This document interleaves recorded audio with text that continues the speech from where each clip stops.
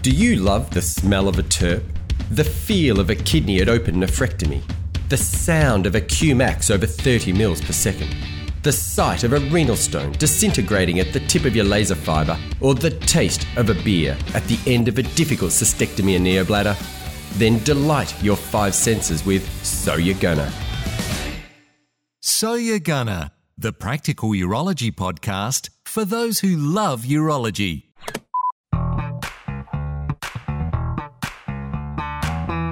Hi there and welcome. I'm Joseph Ischia. This podcast is from the team at Talking Urology, where we are helping doctors, and in this case allied health practitioners, develop a deeper understanding of the literature to ensure we apply the right evidence to the right patient. Continuing on this theme of getting right to the heart of the big urological issues, we thought we would exercise our cerebral muscles and get started on So You're Gonna recommend exercise for men with prostate cancer undergoing androgen deprivation therapy and chemotherapy. Therefore, let me bring the literature to life with my very special co-host, who just happens to also be my long-suffering wife, Dale Ischia. Hello, Joseph. It's a pleasure to be here. Right now, I could tell you more about improper fractions, colour shading, and Aboriginal history thanks to homeschooling our kids, but I'll do my best to refocus my thinking towards exercise oncology. And thanks for all your hard work there too. I'm an accredited exercise physiologist from Melbourne, and we're going to tackle the topic. So you're going to recommend exercise for men with prostate cancer undergoing androgen deprivation therapy and chemotherapy. Jeez, I've already said that. It's like you never listened to me. Also, joining our co-host team will be accredited exercise physiologist and PhD candidate Ashley Biggerin from Australian Catholic University and the Baker Institute. Thanks, Dale and Joseph. I feel like Joseph is about to be outnumbered by exercise physiologists. He certainly will be. We'll also be joined by Dr. Eva Zoff. Eva is an exercise physiologist and completed her PhD in exercise oncology at the German Sport University in Cologne, Germany, and did a postdoctoral research fellowship at Edith Cowan University in Perth, and is now a key member of the exercise oncology team at the Australian Catholic University. So stay tuned while we give you all the latest news on using exercise to treat and manage the side effects of ADT and chemotherapy in men with prostate cancer. As this podcast is all about exercise, perhaps a few squats and push-ups could be completed while enjoying the show. And indeed, we do have a great podcast for you. So Dale, let's begin, as every great story about prostate cancer should, by talking about the first time you met Martin Gleave. Yes. So I met Martin Gleave at a dinner party in Vancouver when we were there for your fellowship. And we were talking about what I did, and he said, "Oh yeah, I tell all my patients to exercise. I know it's good for them. I tell them to go to the gym, but why would I send them to you?" I hadn't quite perfected my elevator pitch at the time, but I told him something along the lines of, essentially, there are so many side effects of hormone and other cancer treatments, and typically many comorbidities that need to be considered when prescribing a safe and effective exercise program for men with prostate cancer. And we want to make sure these fellas are exercising for the rest of their lives, as we know their treatment will not be short-lived. Therefore, the exercise that counteracts this treatment needs to last for a long time as well. And I also know of an oncologist who's told their prostate cancer patients to go to the gym and go as hard as you possibly can. And this may be good advice for a select few that have a really strong exercise history.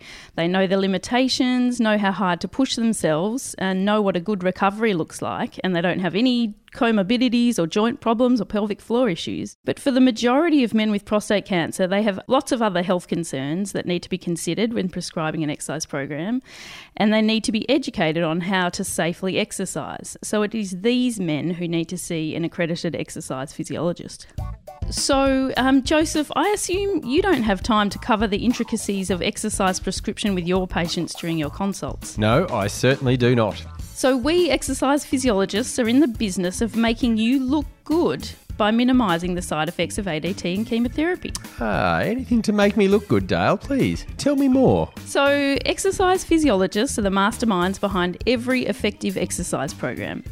We individualise the exercise prescription by dose and mode of exercise, for example, aerobic exercise, weight or resistance training, or balance training according to the assessment findings. We comprehensively assess the patient's medical history, including comorbid and musculoskeletal conditions, medications, exercise history, and side effects of treatment, including chemotherapy, induced fatigue, and peripheral neuropathy, which can lead to balance issues. We then test the client's cardiorespiratory fitness, recovery, current strength levels, balance and range of movement, and we apply a holistic approach by taking note of the patient's limitations and goals, and then prescribe an exercise program using the appropriate dose and mode of exercise.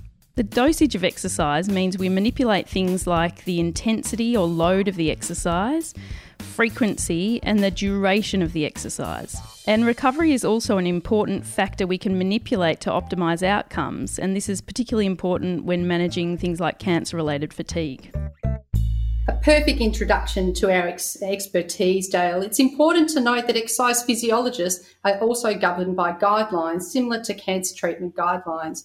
Our new and improved exercise and cancer guidelines suggest all patients with cancer should be referred to an allied health professional, including an accredited exercise physiologist. These guidelines also recommend patients with cancer should complete a minimum of 30 to 60 minutes of moderate aerobic exercise 3 times per week and at least 2 resistance training sessions per week. But what does this mean for men with prostate cancer? Let's start off with a broader question for our resident expert.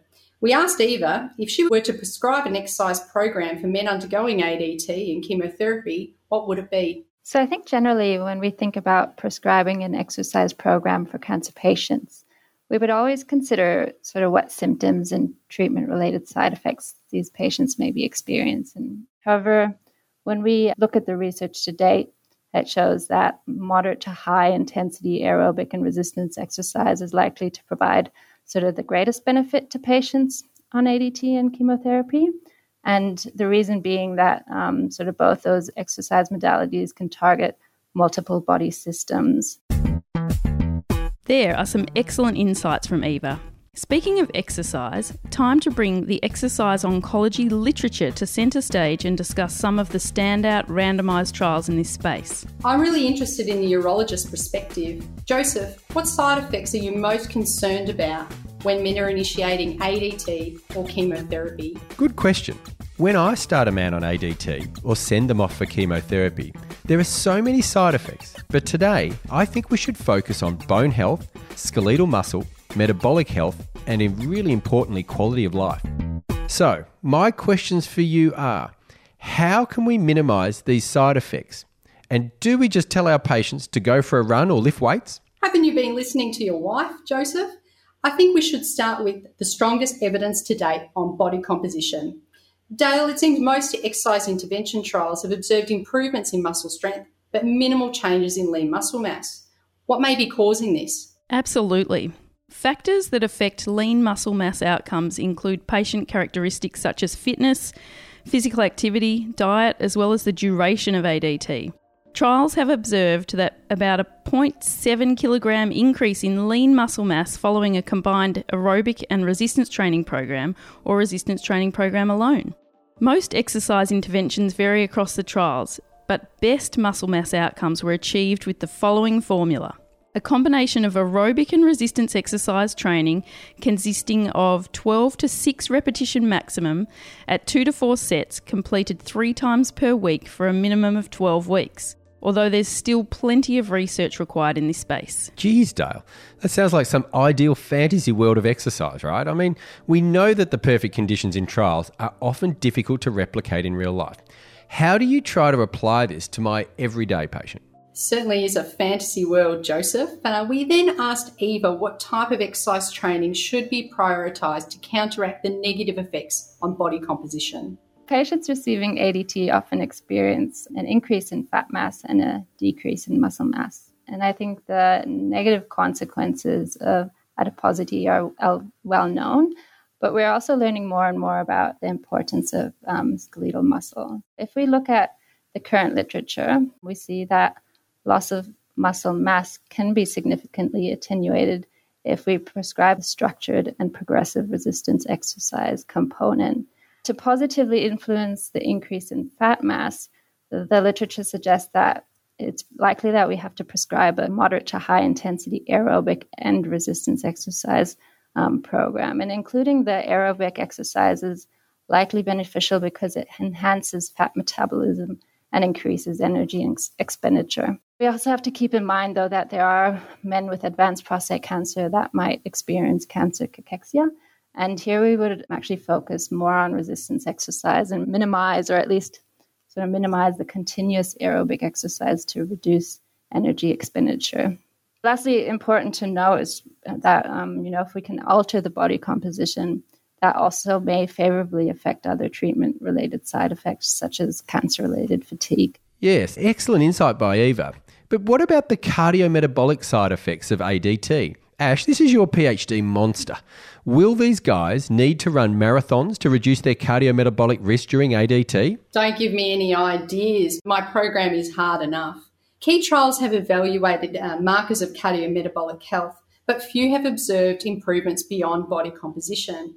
Our team believes the current exercise dose is suboptimal compared to other cancers and also non-cancer trials investigating cardiometabolic health outcomes. Is the difference the exercise intensity or frequency? Definitely. Exercise intensity is relatively low compared to non-cancer populations.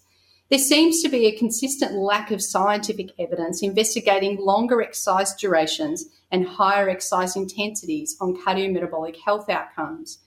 We currently have a research trial underway that is directly addressing the impact of exercise on cardiometabolic health in men on ADT. A small plug, the X-Heart trial is taking a break and will return after COVID-19 has left our shores. Thanks, Ash. We look forward to the results of your study. Now let's move on to bone health. Now I'm concerned about my elderly patients receiving ADT and or chemotherapy, as this age group is particularly susceptible to osteopenia and osteoporosis. We have another great podcast that's just recently been released on bone health and ADT, so please go back and tune into that. But now let's talk about how exercise can affect bone health. It's remarkable how quickly ADT induces changes in the structural integrity of bone.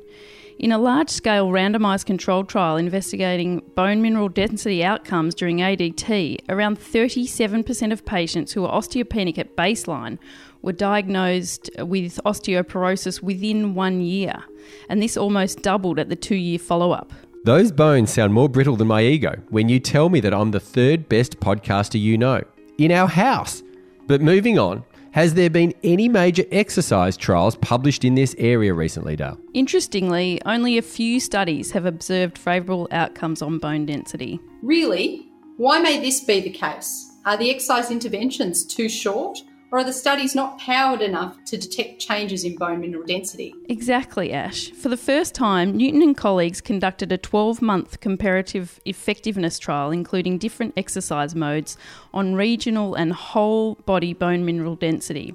The authors concluded impact training like hopping, skipping, jumping, leaping and bounding, and resistance training attenuated the decline in spine and hip bone density. The take-home message was impact training and resistance training should be included in the exercise and cancer guidelines. Is it time to buy a skipping rope and some small hurdles for your patients, Joseph? They could definitely hop, skip and jump into your clinical consults. Finding a park outside my consulting room seems to be a small hurdle. In fact, I would love them to hop, skip or jump if it would help me stick to time. It is important to note that the majority of men starting out with an exercise program need to gradually build up to the point where they can withstand impact training. If I asked a 70-year-old man to hop or jump during our first session, I would be met with some choice words and cries of pain. Many have to overcome joint pain from osteoarthritis or pelvic floor issues from a prostatectomy or radiation treatment, and I would need to make sure they aren't at risk of a spontaneous fracture from bone metastases. Now on this topic, I'm really curious about musculoskeletal impact loading and bone metastases in men on long-term ADT and chemotherapy. I would have thought that these men have a relatively high risk of fracture due to the metastases. Is resistance training safe in these men with bone mets? It's interesting as most trials have excluded men with established bone metastases as they were deemed unstable and the risk of fracture was extreme. Cormie and colleagues undertook a pilot study to determine the safety and feasibility of resistance training in men with established metastatic disease. For the exercise physiologist listening, it provided a systematic approach of prescribing exercise based upon the location and extent of the bone metastases and avoided sites with established bone metastatic disease. Although this study had a small sample size and was a difficult group to recruit, this study really paved the way for exercise prescription in patients with bone mets. It sure did, and it's actually one of my go-to favourite publications to date. We asked Eva about what advice she could give exercise physiologists treating patients with established metastatic disease in clinical practice. You really want to find out some information about the severity of the bone metastatic disease, the previous and current treatments that are used to manage the disease, any presence of osteoporosis, any history of sort of fractures or falls, and then, of course, what disease and treatment-related side effects the patients may be experiencing, such as bone pain, neurological symptoms, or even muscle weakness. So with every sort of choice you make and every exercise prescription you would put together, you always have to sort of think, okay, does the potential risk of an adverse event really outweigh the anticipated benefit towards the patient goals? So that's really important to keep in mind. From everything we sort of know about this population and the multifaceted adverse events they experience, it's likely that a multi-modal exercise program involving aerobic resistance, but also balance exercises is likely to be beneficial. The program does need to be adapted if patients are at risk of experiencing skeletal-related events. So we want to focus on sort of controlled movements with correct form. We want to minimize the risk of falls. We want to avoid impact exercises if there's a risk of fracture. We want to avoid or use caution with exercises that load the affected sites. Same with sort of rapid or loaded trunk rotations or flexions or extensions of the trunk. We would avoid those or limit at least how quickly we do them. We then asked Eva, what should urologists or oncologists provide an exercise physiologist to assist with appropriate and safe program design? It would be sort of helpful for an exercise physiologist to, for example, see a bone scan report. Because while patients may know, their cancer stage and their grade, requesting a bone scan report from the urologist can help provide insight into the location, size, and type of a bone lesion, as well as the rate of progression. And knowing whether a bone lesion is stable or unstable with regard to fracture risk, as I mentioned before, is key when developing a sort of safe exercise program. Excellent. And thanks, Eva, for your insights. For urologists and oncologists listening, it sounds like we need to provide exercise physiologists with the bone scan results to assist with exercise safety. Another issue I'm concerned about is the impact their treatments have on the quality of life. Now, what role can exercise play in improving the quality of life for men with prostate cancer? Not only does it improve their physical capacity to improve quality of life activities such as gardening or picking up the grandkids, but patients readily report exercise is one thing they can do for themselves. It gives them a sense of control in an otherwise out-of-control situation. The psychosocial benefits of being in a group environment may include a stronger sense of belonging, control, and ownership of tackling the side effects of their treatment. We asked Eva about the novel evidence being conducted in improving the quality of life and limiting psychological distress associated with their prostate cancer experience as a result of exercise training. There are actually a couple of trials that have been conducted that evaluated changes in mental health in men with prostate cancer and also undergoing ADT. Most of these trials have looked at sort of mental health outcomes as secondary endpoints. We're currently running a trial, and it might be the first RCT that is specifically designed to examine the impact of exercise on the psychological side effects of prostate cancer. And so we're only including men that are actually experiencing psychological distress. And the design of this trial is based on a finding we made suggesting that masculine self-esteem is a significant factor contributing to psychological health in men with prostate cancer. We believe that a group-based sort of exercise program may be a supportive service that men would find appealing and maybe a pathway to improve mental health in this patient population. All right, so in summary, we understand the side effects of chemotherapy and ADT may compromise the quantity and quality of life in men with prostate cancer. But Eva, what does the future hold for exercise oncology research in prostate cancer? There's so many open questions like, can we counteract cardiotoxicity in patients undergoing ADT? What about cognitive function? What about sexual health? Can we, prolong survival in these men? And, what exercise modality and intensity are the most appropriate for all these different outcomes? And if we top that all with sort of the cancer treatments that are constantly changing, we always get to face new challenges. And and really exploring how exercise may, for example, improve treatment tolerance. I also think it's important to mention implementation research. We're putting a lot of effort into conducting randomized control trials to prove the efficacy of exercise interventions. And that's really important work, but we also have to facilitate sort of the translation of research into practice. What can a urologist tell their patients about exercise during ADT and chemotherapy? That exercise is safe and feasible during ADT and chemotherapy, and referring to an exercise physiologist can help individualise exercise training to the patient's treatment cycles, symptoms and side effects. What can an exercise physiologist tell their patients about exercising during ADT and chemotherapy? Every program is targeted and specifically tailored to your baseline fitness, strength and current cancer situation and stage of treatment. Okay, you've convinced me. So now, how can I refer my patients to an accredited exercise physiologist? The website is esa.org.au/findanaep. You'll be able to search by specialty, for example, cancer, as well as the postcode. Patients can also access Medicare rebates for an exercise physiologist appointment if they've been referred by their GP. And that's everything on exercise for men with prostate cancer and ADT and chemotherapy. Hopefully you've learned a thing or two about the importance of exercise during and following treatment, and perhaps reinstating that gym membership. So let's run through the fast 5 facts. Firstly, exercise can increase lean muscle mass by around 2% and reduce fat mass by 2 to 3% after a longer exercise intervention. Secondly, exercise can minimise ADT-induced bone mineral density loss, but only when impact training was completed in conjunction with resistance training. 3. Exercise can be systematically prescribed to patients with widespread bone metastases and improve muscle strength by around 11%, ambulation by 12%, and lean mass by around 3%. 4. Exercise can help reduce psychological distress and improve mood, especially when undertaken in a group-based environment. And fifthly, we've all learned that my wife has a nicer voice than I do. So, again, many thanks for listening.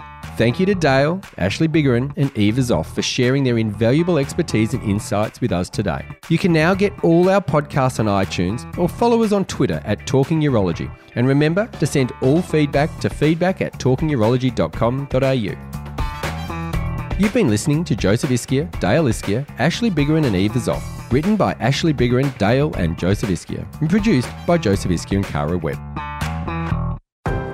So You're Gonna, the practical urology podcast for those who love urology. Proudly brought to you by AbbVie. This podcast is sponsored by AbbVie Proprietary Limited, which has no control over audio content. The content is entirely independent and based on published studies and experts' opinion. The views within the podcast do not necessarily reflect those of AbbVie Proprietary Limited.